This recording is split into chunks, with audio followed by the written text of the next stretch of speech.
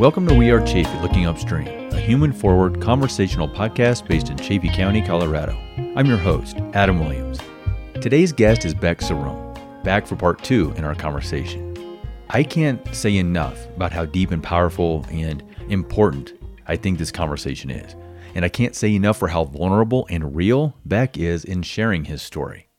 Of all the meaningful topics we talk about on this podcast, I don't know if there are any more fundamentally human than what Beck brings to the microphone today, and of course to his life and to our community every day. We talk about his identifying as transgender and queer.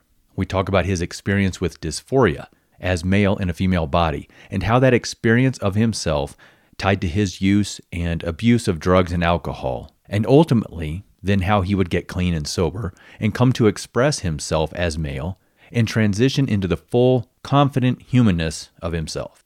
He shares about what it feels like to finally be able to look in a mirror and love and trust who he sees there.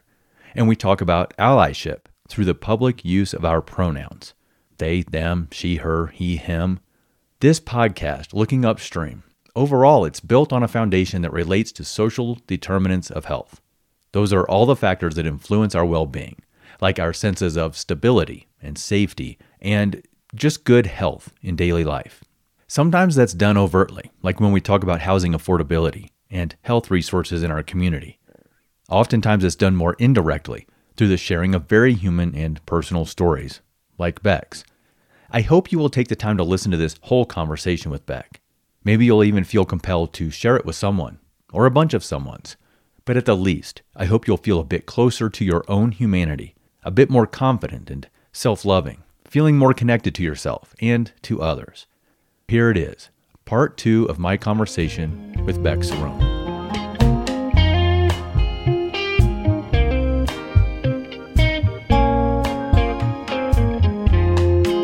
All right, so Beck, we are back again. I appreciate your coming back in for part 2 of this conversation on Looking Upstream. Thank you.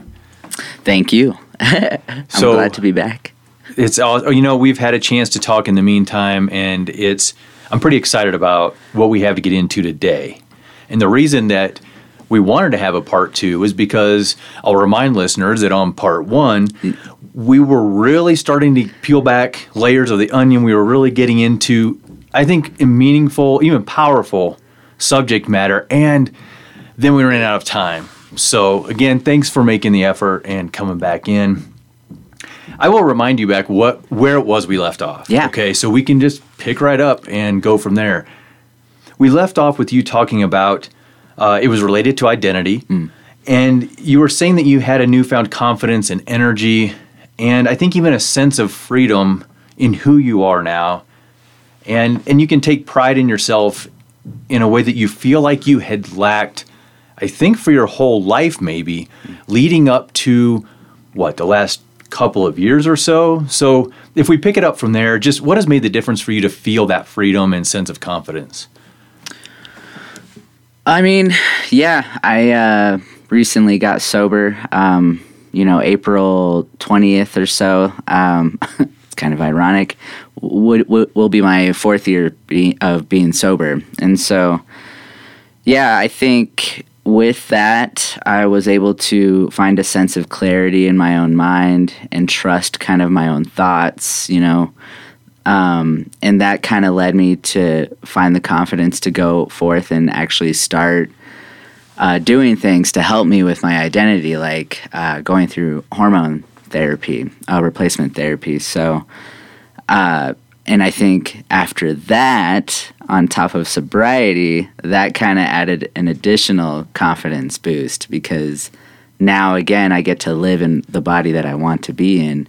And now you don't have to take hormones to do that. But for me, in my path, that's what was required.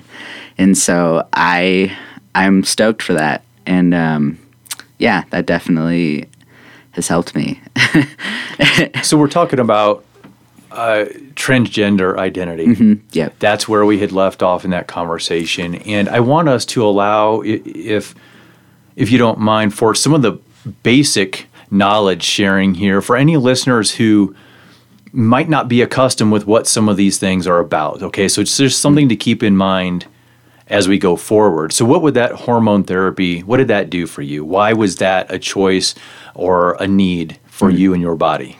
I mean, and again, this is my own path. So, at first, I mean, I definitely was leaning towards being more androgynous, and I kind of was slowly coming out and having people refer to me as they, them, with non-binary pronouns, if you will, and and somewhere deep in my soul, I really just wanted to come out as male. And I'm a people pleaser, and in the past I felt like I had to kind of conform myself to what others probably felt more comfortable with. But this urge to come out and be my full self, really was starting to get to me. So yeah, I mean, taking the hormones really helped, because within every step that the hormones had to offer, like even with my voice kind of, I like to say, going to what it's supposed to be. So for me, like a deep voice, obtaining more facial hair and everything like that it has to offer, like those were all super affirming things that it had to offer. So I think it's really important for me. I mean, just knowing I had it in my hands prior to even giving it to myself for the first time, I felt free. Like even then, I was really excited about it. What was the burden prior to that? What was it that felt not free? Just it felt, and someone would argue this otherwise, but I felt like it was unnatural. Like I felt unnatural in my body, like for years, and I think, I don't know if I mentioned this in the previous podcast, but if it were up to me, like when I realized I was in the wrong body, I was 5 years old. Wow. I remember this moment, and I even know, like, I recall where I was even standing, and I just remember asking my mother, being like, why don't I have male parts, or why don't I look like that, And my mother was really nice, and she was just like, you just don't, And I'm like, and I remember being distraught, just completely upset, and then it's kind of blank after that. But so that was like the first memory that I have of realizing that I was in this body. But I had to make peace with that, because I didn't know there were options. I mean, I was a kid. I didn't know anything about a lot of things. So I carried on with my life, and and even later on as a teenager, I just assumed I just, like, this was it, and I was just like more tomboy, or this or that, and that's a term that gets applied a lot in that case, isn't it? Yeah. Oh yeah. If you're like a female, and maybe you're trying to identify with more masculine type things, or clothing and stuff like that. Now I'm at a point where, especially with my kid, I try not to put a gender on clothing or colors or anything like that ever. But, in the past, that's kind of what I was raised to believe. And so, like I would hang out with my brother all the time instead of, my sister and my little sister while they would play, like, because he had like video games and he had all the cool toys, I always thought. And I just felt really comfortable hanging out with him in his room all the time. And I don't know, again, that's like a societal thing that we put on our kids and everyone around us, that, like masculine toys are like, trucks and like, NASCAR little race cars and stuff like that. Like, those are like boy toys, but they're not. They're for everyone. But yeah, so there's a lot around that color situation too, because I have a particular memory with my older son at a playground, but the toy he had was largely white, but there was a little bit of pink on it. Yeah. And a dad who was there with another toddler referred to my daughter. I'm like, well, he's my son. Oh, well, I saw the pink. Like, it's just a color, man. Right.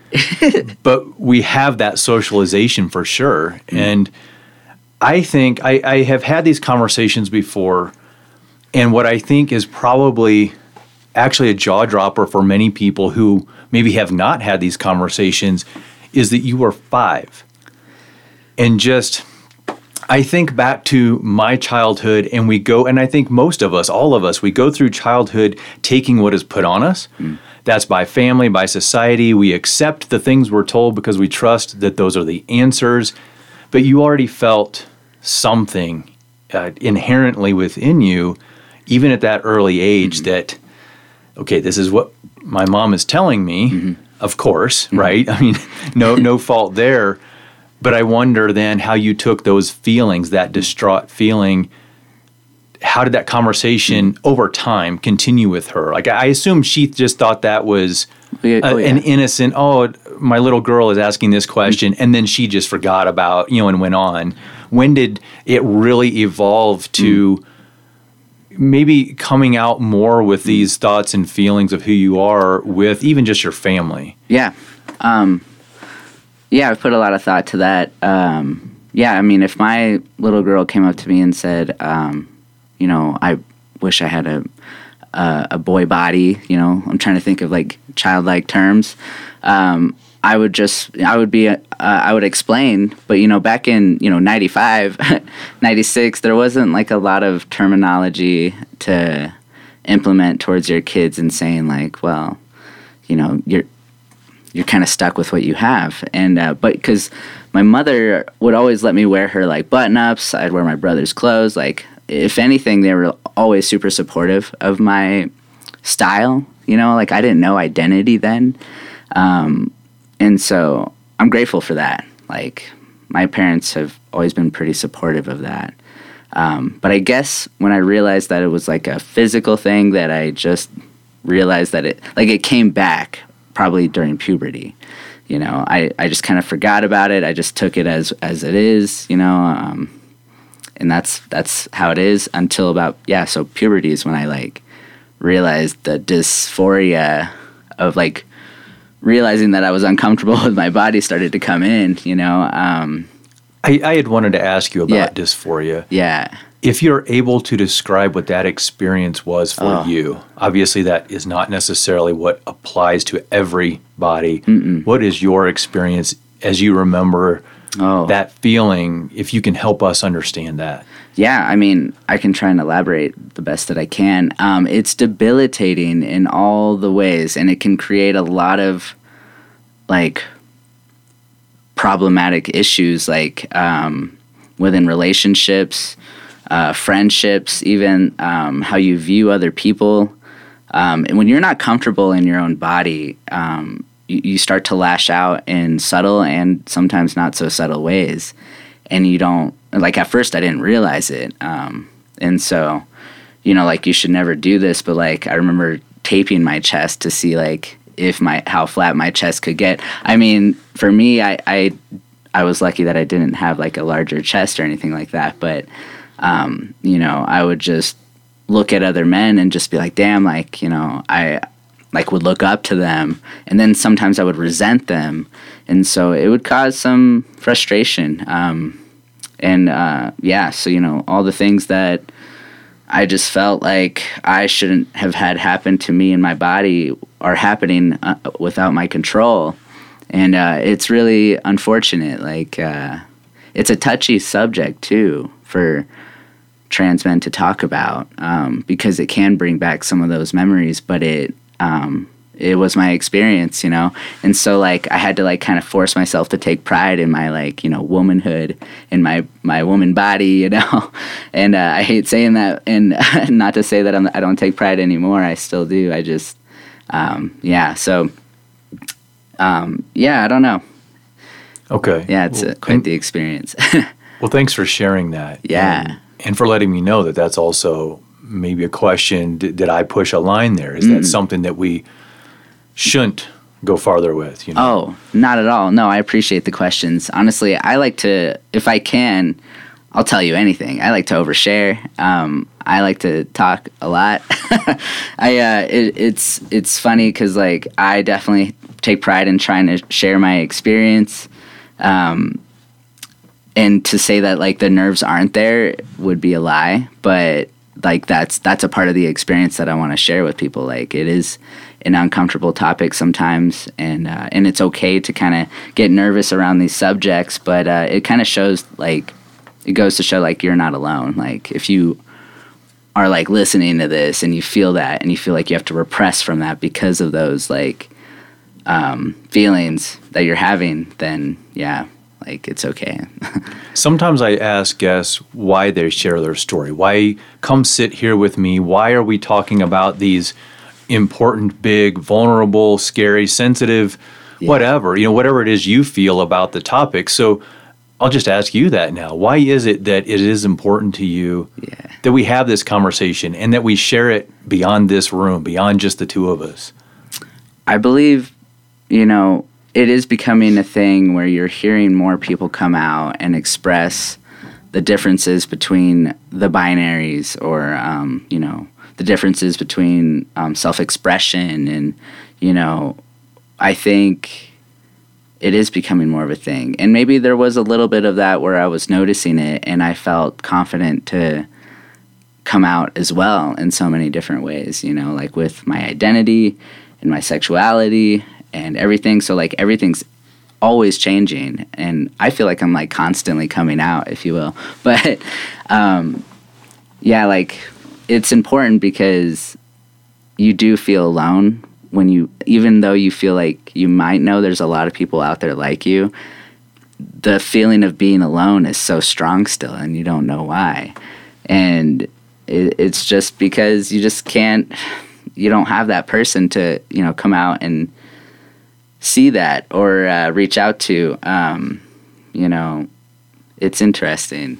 I want to ask about, when did you really recognize and come out? Because there's the story you just shared a little bit ago about when you were 5, and that you have that clear memory of first thoughts. But when was it? What's that evolution to a place where you feel at least confident enough in yourself to say, you know what, world, this is who I am, and you need to accept that? It's odd because I feel like I've had a little bit of that growing up, like those moments here and there, I guess. But I feel like right now, because, I'm living in the now, I feel that now more so than any other time in my life, I guess. And I don't know, maybe it comes with maturity, but I've been able to, again, sober up, so I had that clarity to come out as trans and become who I am.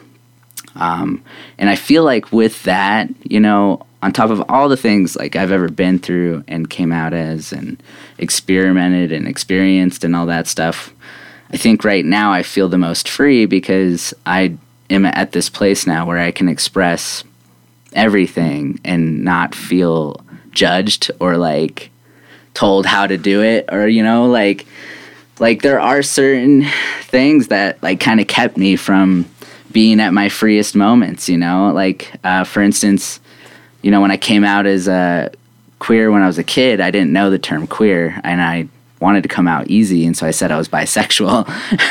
And of course, my mother's awesome. She was like, I have a feeling you're gay, but okay. And I was like, at the time I was like, no, I'm not, and I was in denial, and she was so right.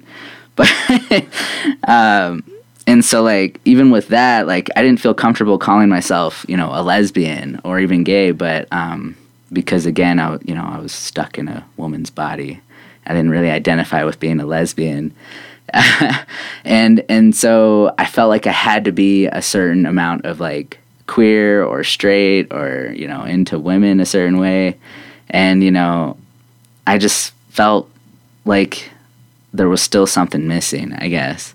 And so I think up until now that I'm comfortable in the body that I am today, I identify as queer, and for me, that's everything. That's the full spectrum in my world. I feel like that term is the most freeing, not to say being lesbian or gay or bisexual or anything like that, any other.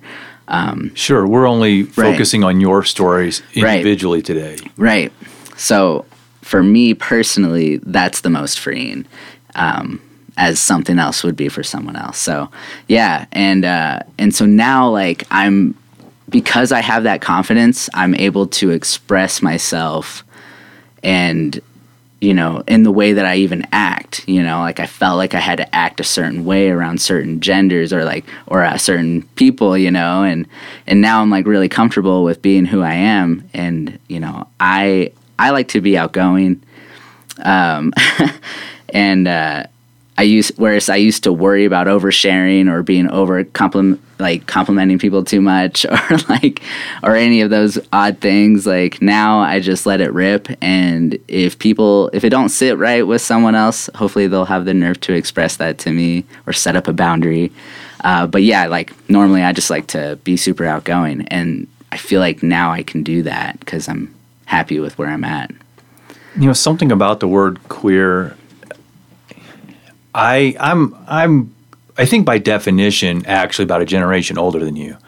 Okay. I'm 46. I think you had said in the previous conversation you're 31. Yeah. And when I was growing up, very young in the late 70s, so primarily the 80s, and then a teenager in the 90s, and the use of the word queer was derogatory.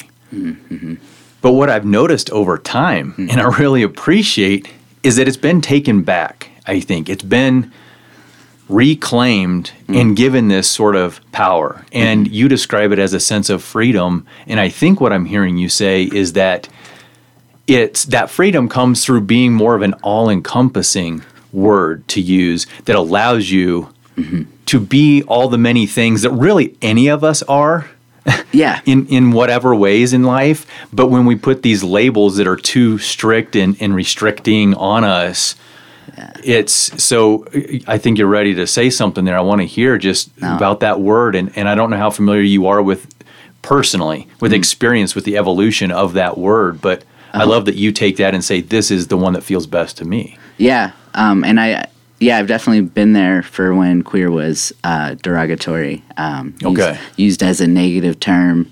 And, honestly, I have been yelled at, from cars driving by saying things that I won't mention. And I'm just like, yeah, that's what I am. Cool, and it's wild. I'd say middle school was the worst. Those kids can get pretty creative with their with their beat downs. But I dig that because I feel sad. That kind of it's bringing me to another thought actually. Like the fact that I'm queer now and able to express myself, and I feel this sense of freedom. I just feel like anyone should be able to do that, whether they're queer or not, or if they identify as straight or gay or anything. So, I won't list them all off, of course, but there are pressures for all sorts of people to feel and act a certain way. Either their parents taught them to act that way, or their peers teach them to act like that, act a certain way. And I just feel like people should be able to express themselves with vulnerability and kindness and honesty without being obviously pressured into a certain way to act or even dress or anything like that, I realize that no one's asking me to define myself, right? Yeah. We're sitting here having this conversation. I'm aware of this, but others, this is with purpose. I hope people hear, and with compassion and love and all the things. And I think, though, the world is asking you to explain and define yourself. And, well, what's this label? Right. But nobody has ever asked me that. Mm-hmm. And I'm a cisgender, heterosexual male who never had to think about it. Mm-hmm. Because, again, growing up, especially in the time period I did, in small-town, rural, Midwest America, I'm surrounded by conservative. I'm surrounded by there's only one way to be. We identify you as a boy. So I never had a chance to even think in those terms. Not that we do when we're really young anyway. Yeah. But what I learned was who not to be because of all the pressures, the jokes, the religion, the TV show jokes, the politics, and what it means to be, quote, normal, or whatever word to be used there, right? So I remember actually thinking as a young child things like, I hope I'm not that thing. I hope I'm not gay because, wow, the way everybody acts around that sure seems like I wouldn't be accepted. I wouldn't be loved. Yeah. And nobody still, again, 46, never in my life has anybody asked me to define who I am. They're already putting a whole story on me, especially if I'm not walking down the street alone. I'm with my wife. I'm with my sons. Well, they know my whole story, right? Or they think they do. And as a male growing up in this society, I think there's not a lot of room to express that vulnerability you're saying, to just be that gentle, soft sort of person who maybe is more than that narrow lane. I agree. I believe everybody can have the ability to be vulnerable and have a sense of unique style and how they want to, to be able to express how you want to treat others without being judged or even being called gay if you're too nice to to anyone. It's like, I don't know. I think it's unfortunate. When I first started my hormone therapy, yes, I felt really confident. I felt really free. But I think because of that, I was catching myself a lot. I was being too comfortable and outgoing with, say, another male or a masculine identifying person. And I thought, oh, maybe they think I'm coming on to them too strong, or am I being too expressive because I just had this newfound energy. So I had this sense of, I wanted to keep talking to everybody. I wanted to be super outgoing with everyone. And I remember talking to my therapist about it and just expressing how I think everyone should have a therapist, by the way. Anyways, you can. I had a therapy session earlier this morning. There you go. I just want to throw that out. I actually realized that was a bad idea before we come in here and get into a deep conversation together because I wanted my energy for you. But go ahead. No. I always felt really invigorated after a therapy session. And I think even if you think you have nothing going on in your life and you feel like everything's smooth sailing, therapy is just great. But so I even expressed to my therapist about how I just felt like maybe my energy was too strong, and I was starting to become self-conscious again, and I was just I'm worried about all these things, and she held me down from that and gave me the confidence, because it's really just knowing that other people have boundaries as well as you do, mostly, of course, but knowing that other people have boundaries, and if you are, too much for someone, then hopefully they'll have the nerve again to express that and calm you down or tell you that. So for me, that was freeing again. I kind of went back to being confident and again, just being myself. And I can, hug my friends a little bit longer. I don't feel so weird to hug other people, and because at first I was nervous, well, shit, now I have facial hair, what if my bros don't want to hug me like they used to? And then I thought, well, then, were they ever my bros, beforehand? Did you ever encounter any of those sort of moments where they flinch or which really has to do with them, of course, right? Because that has to do with how we as men interact with other men and what that socializing thing has been. Oh, wait, you can't get this close because what does that look like? What does that signal does that send? Yeah. Did you ever encounter one of those moments with honestly, a male friend? I think it was all me, in my head, honestly. And I'm kind of thinking of some situations where I thought maybe they felt all right, okay, I'll give you an ass out one arm hug, and then I realized that's just them, that's how they hug people. Me, I just I really hug people, and I like when someone gives me a really good hug back. Some of my other friends, give me some pretty good hugs, and it's a competition who could hug the tightest, and I love that. But that's just me, some people don't like that. And again, so at first maybe I took that as they think I'm being too gay or and then I thought, well, I am queer. No, I'm just kidding. No, but and it's funny though, I even asked my coworker, and I was I just feel like my bros don't treat me the way they, or I don't think they feel as comfortable around me now that, I'm identifying super masculine, and he was well, then were they ever your friends? And I was just oh shit, yeah. But in the end though, he might have been right about that, but in the end, it was all in my head, I think, and I was just super hyper aware of offending someone or making them uncomfortable. And then I realized, oh shoot, I'm like entrapping myself, you know.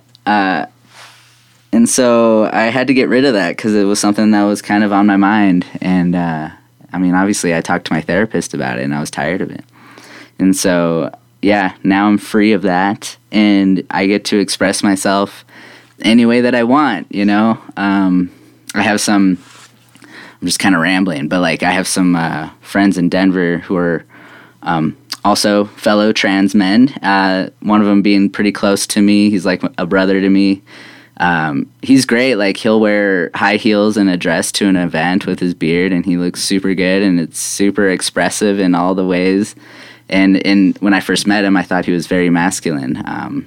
And he kind of gave me that newfound confidence to express myself however which way that I want. I mean, my style in general is very like bro-like, I guess, if that's a style. But like what's femininity and masculinity, you know, like what's confident and not confident, I guess, and like to express yourself fully, like to me, that's super confident. It is. Yeah. And to love yourself in all the forms, which can include the masculinity and wearing a dress and high heels, if that's how you feel. But if we go way back early in the conversation, we're talking about pink and blue, and dresses mean girl, and blue jeans with dirt on them mean boy playing, you know. And these sorts of boxes that we've created societally that are very long-standing, haven't been questioned by the masses anyway. And so it's all really, I think, very easy shorthand. But how many people truly feel like, well, I'm not getting to express myself. I'm not truly, I mean, we do have plenty of ego issues and issues with security, insecurity, not being who we fully are. I think when people get to where they're uncomfortable, like you're saying, if you give a friend a hug and they're uncomfortable, it's like, well, that's because they have things going on with them where like, well, these are the rules we've learned. I'm not sure what to do at this moment, right? To be who you fully are, I think is, or ought to be the goal for every one of us. And most of us, almost all of us, I think, are so scared to go out with, I have a nice big beard. I don't know. Am I willing to go out in a dress and high heels and not feel like I'm going to be attacked in some form or other? That takes a lot of courage and self-confidence and self-love, I think. Yeah, it's gotten to the point where I'm in that train of thought so well that I forget that there is that societal, like, you know, idea that we have to act a certain way. And so when I see it, like, let's say if I experience, you know, hate speech, or if I see even a fellow, someone that you would never see saying these things being transphobic, or maybe they don't even realize they're being transphobic, or, you know, if I witness anything of that nature out and about, I'm almost taken back. I'm like, oh, right. There are people that think like that still. You know, and, but yeah, so I'm usually taken back, you know, if I hear of maybe some of the teachers not seeing eye to eye with some of the trans kids in the school system, or they don't approve of calling them by their name, because they feel like it's not up to them, it wasn't their choice. I'm taken back, and I'm really upset about that.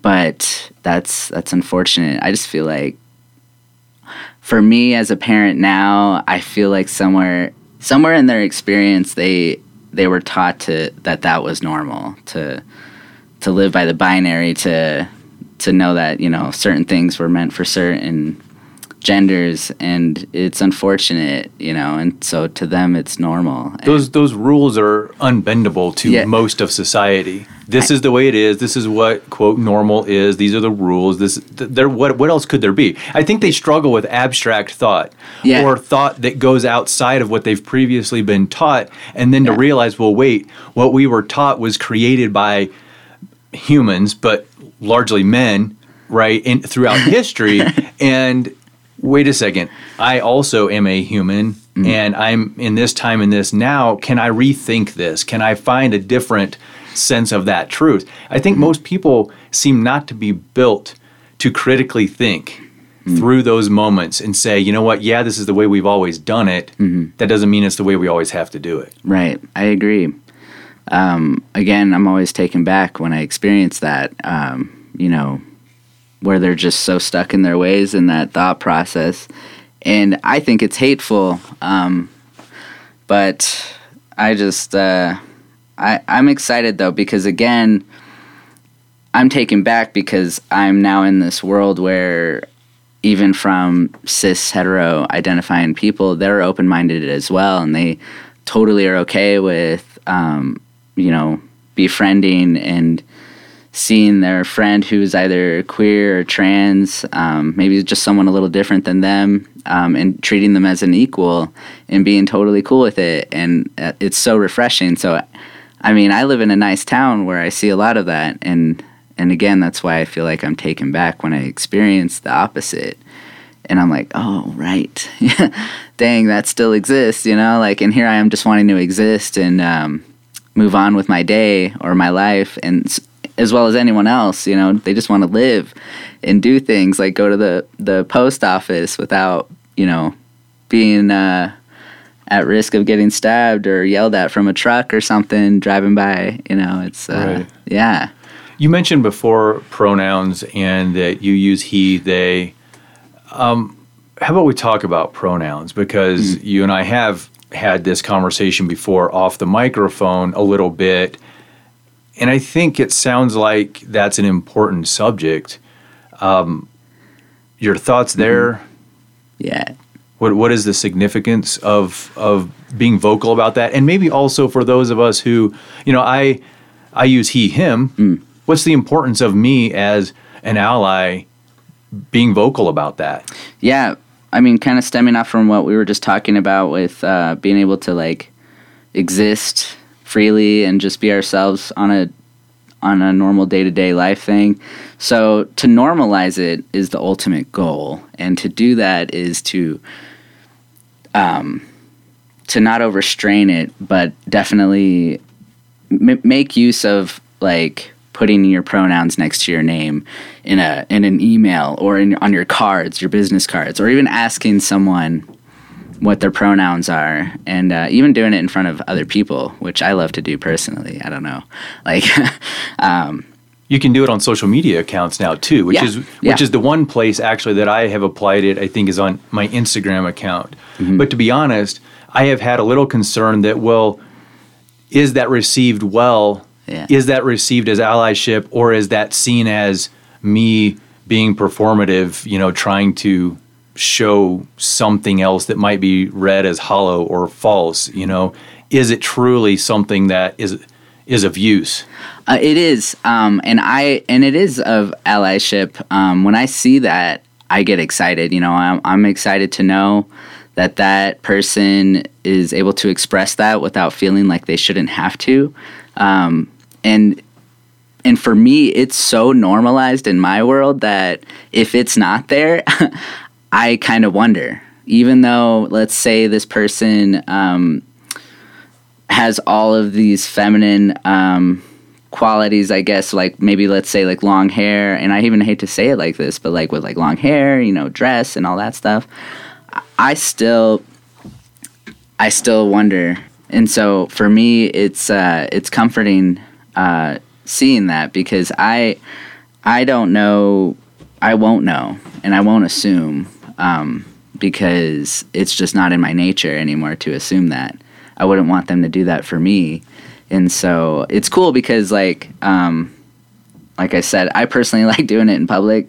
But there's been a few occasions where I feel like maybe even someone came out to me because I asked them that. I gave them the opportunity in public to express how they wanted to be identified as. And it made them feel safe then. Yeah. You immediately then make it known, yeah. I'm paying attention to this, I care. Yeah. You can share with me. Yeah. But I'm sure it sounds like you're not even realizing that that's a sort of coming out moment for them. Yeah. That impact, that's blowing my mind right now. The impact that you have in an instant by simply showing you care enough to ask that question to someone who has possibly never been asked. and they're saying it in a way you might be the only person that ever hears that. Yeah. One person, I have their name saved as like Cincinnati, person from the bar, because I recall their name. If you're hearing this, reach out. But yeah, I used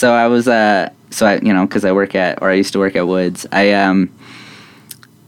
This person was sitting there with their friend, and again, I can't assume, like, I wanted to proceed talking with them, and I'm not going to assume she, her, or he, him, or they, them with them. So I just wanted to know, and I just asked, and they were mind blown. They were like, well, and they were maybe a little bit older than I am, and they were just mind blown. They were like, I've never been asked that, no one's ever asked me that before, and they're like, I really think they, them is pretty cool. I think I like that a lot. And I'd say this person, their style was super androgynous, and regardless, I just felt the urge to ask. But and so I asked their partner, and their partner was she, her, and it was great because I really like to ask, just because, again, I can't assume and I don't know. And then I guess you're right, like, I don't realize I'm doing that, and they're having this like whole moment. I made it a point to ask another person in front of my coworkers, because I just had the sense I should ask, and I wanted to ask specifically in front of everyone else, and they said they, them, and because I just had a feeling maybe the people around them wouldn't have asked and would just assume, and so I just felt like at that moment it was my duty to do so instead of just doing it like I normally do. I made it a point, but yeah, it's funny, I don't know how much I can elaborate on this, but I recently just applied for a passport, and I felt the need to put M instead of, so now you can put an X, Okay. Which is great. It's this huge thing. We've come so far, and so now we have X as an option on our passports, which is wild. I get it with the state ID of Colorado, which mine is X on there as well. But when I applied for my passport, I definitely stuck with M, and not only because I definitely identify more with M, but somewhere deep within, I had this sense of I wanted to be safe. Like, wherever I go, like, I don't know what countries are going to be totally cool with it. Right. So I felt kind of conformed to putting M on there. But whereas there's going to be someone who is truly just like not identifying with F or M and need to put that X, and I'm glad they can do that, but it's sad that I even worry about it. It is. It's sad that there is any component related to safety just simply for being who you are. Yeah. Who any of us are. But then you walk around here on a regular basis, around your daily life, and you said, and because I really am happy for you for this, that you said, oh yeah, I just got reminded that there are some people who don't see the world in this all-inclusive way. Yeah. And I'm glad that you're able to do that so much of the time. And at the same time, obviously you're aware, like you just demonstrated, oh, well, there are people in the world who simply because I'm me. Mm-hmm. I don't know what it is. Maybe you have thoughts on this, not only related to identity. We've already touched on some of this. All the ways that we feel confident in ourselves, doesn't matter who we are, how we identify, doesn't matter what we're talking about in the world. If you are confident, happy, walking down the street without looking like prey to someone else's anger and issues, why is it that people attack confidence? Why is it that we attack people who feel good being who they are? Do you have any thoughts on that? I just get sad. I mean, I just become really sad when that happens. I feel like, I don't know 100% why they do it, but I really feel like it was a taught thing. Maybe it's just where they're from. Maybe it's politics. Maybe it's what they were taught, what was right and what was wrong. Maybe they even had these feelings of wanting to express themselves a little differently, but, got repressed for it immediately. Or maybe they were bullied. There's so many different things. I've in my head in the past wondered, it would just be so easy to just not be queer or trans, like I'm at risk of probably getting stabbed. Wouldn't that be enough to make someone be like, oh, never mind, I don't want to do that? This is like how it's not a choice, and so I kind of went off, that like took me off on this whole thing, but I couldn't tell you. There's just so many different things that could cause someone to be like that. I think it's all the factors that you mentioned there, and probably a ton more, right? Probably, yeah. I think what it comes down to, though, is that it has far less to do with the person being attacked than the one who is trying to enforce or reinforce their concepts of what the rules are, or maybe the rules as they were applied to them. And like you said, they might have felt repressed in being who they are. And so if they can't be confident in who they are, again, regardless of what that is, that might just mean wearing the clothes you want to wear or liking the music you want to like without feeling judged by whatever, who, your coworkers or your family, whatever. Anything. We all need therapy. You see, you mentioned therapy. We all need it. And that would help. I think nationwide, if we're going to invest some federal funds on something of use, maybe therapy needs to be somewhere up the list at this point. Yeah, that's been proven for sure. Finding where the funds are more useful. So, okay, you talked about when we started this conversation, because it was tying to the first, part one of our conversation, that you got sober. You had experience with addiction as well in your life. So we're saying sober, clean, and there's correlation with identity, and because we had touched on that again at the end of that last conversation. So I'd like for us to kind of segue through that, and whatever you'd like to share there. What was that connection, do you think, of using and abusing alcohol and drugs? To what extent do you feel like that was connected to identity and how you were feeling about yourself, or how you were accepted or not in the world?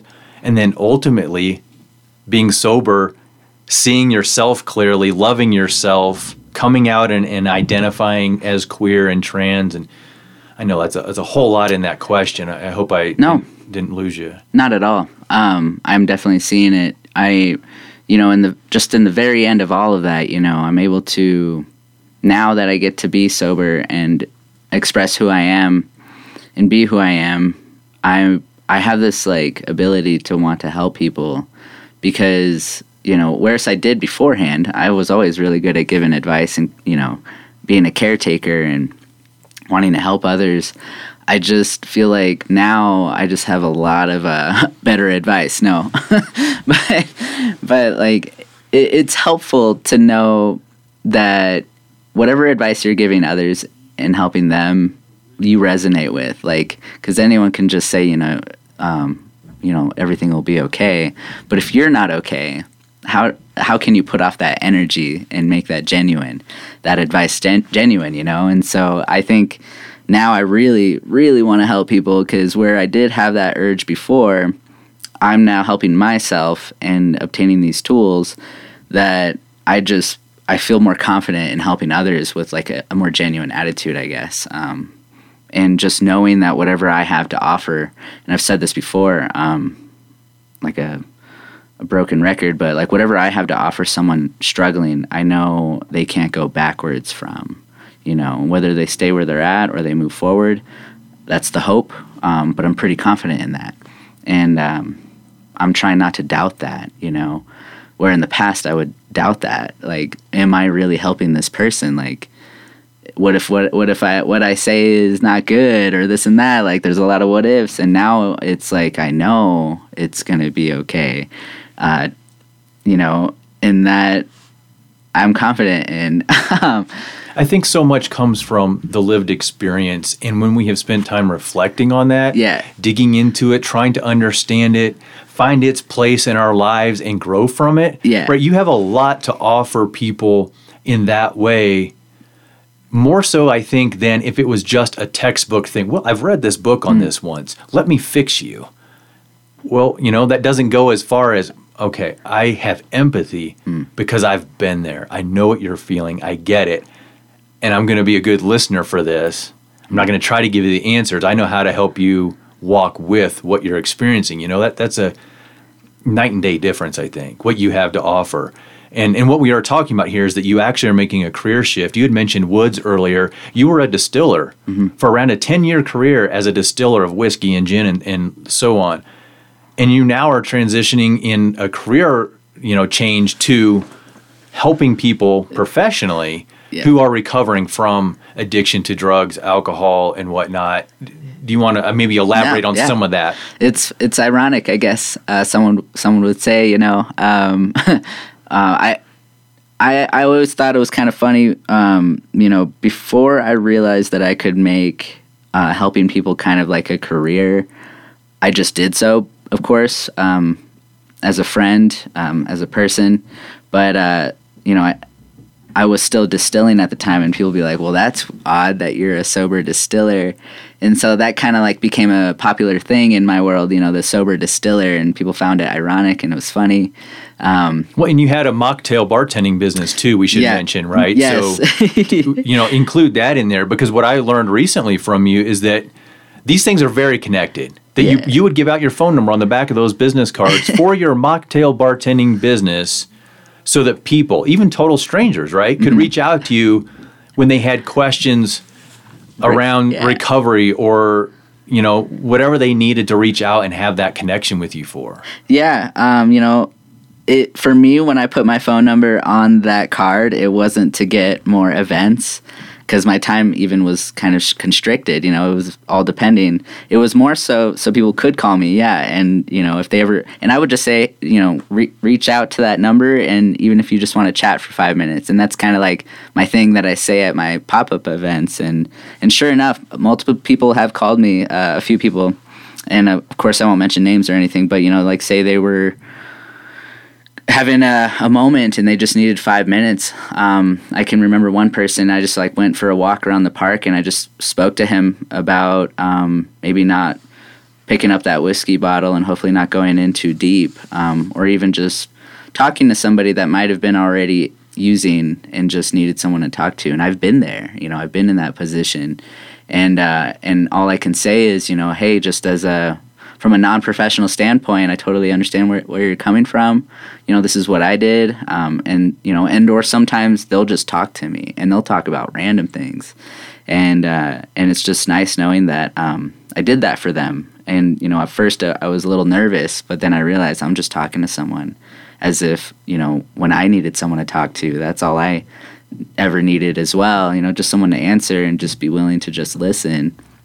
That goes a long way, But yeah, I kind of initially, before starting the mocktail pop-up bar, I'm in recovery and I'm utilizing tools to help me stay sober and clear-headed. And I feel like at the time I needed kind of like something to hold me accountable.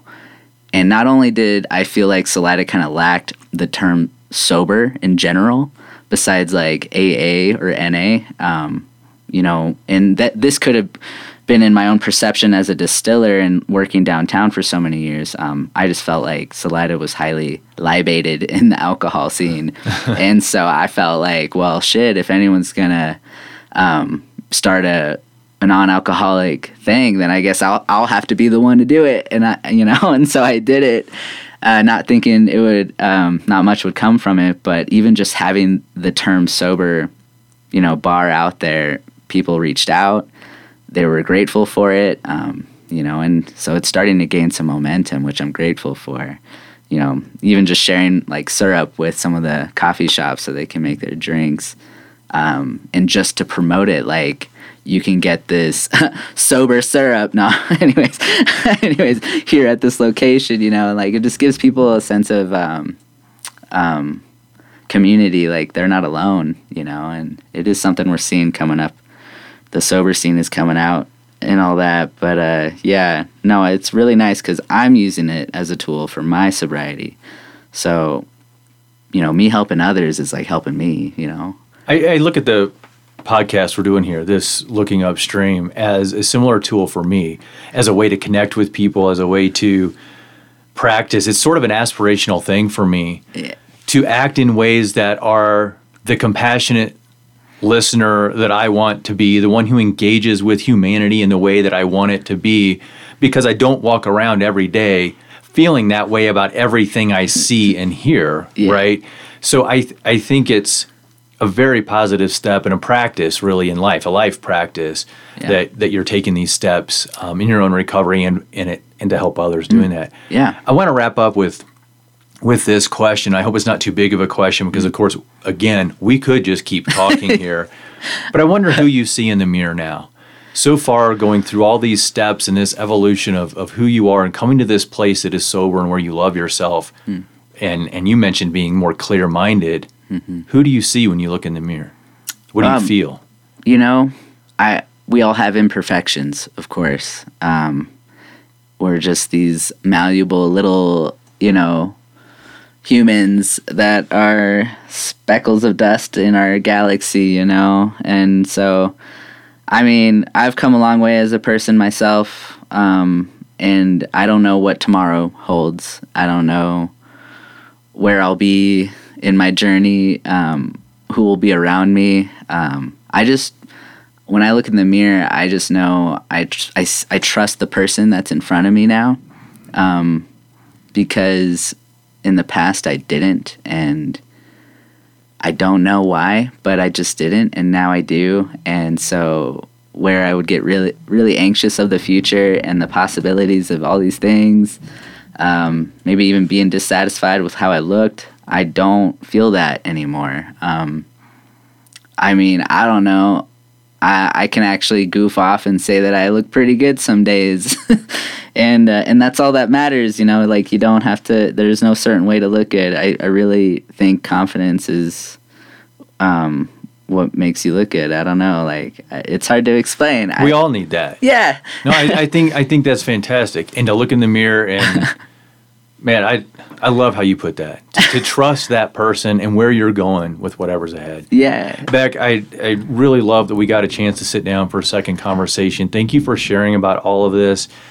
I mean, you're a tremendous person. I'm so glad to do this. Oh, well, right back at you. I can't think of anybody else that could hold a podcast like this other than you. So, you're inspirational for sure. Thank you. Yeah. Thanks.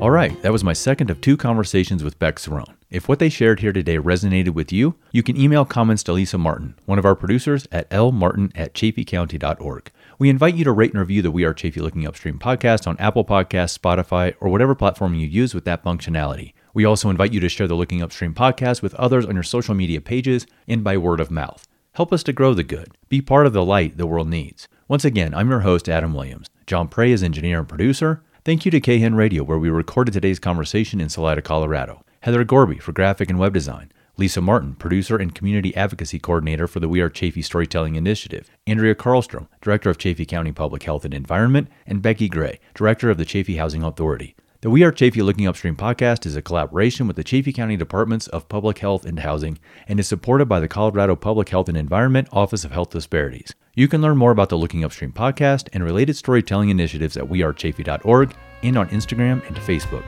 at We Are Chaffee. Lastly, thank you for listening. And until next time, as we say at We Are Chaffee, be human, share stories,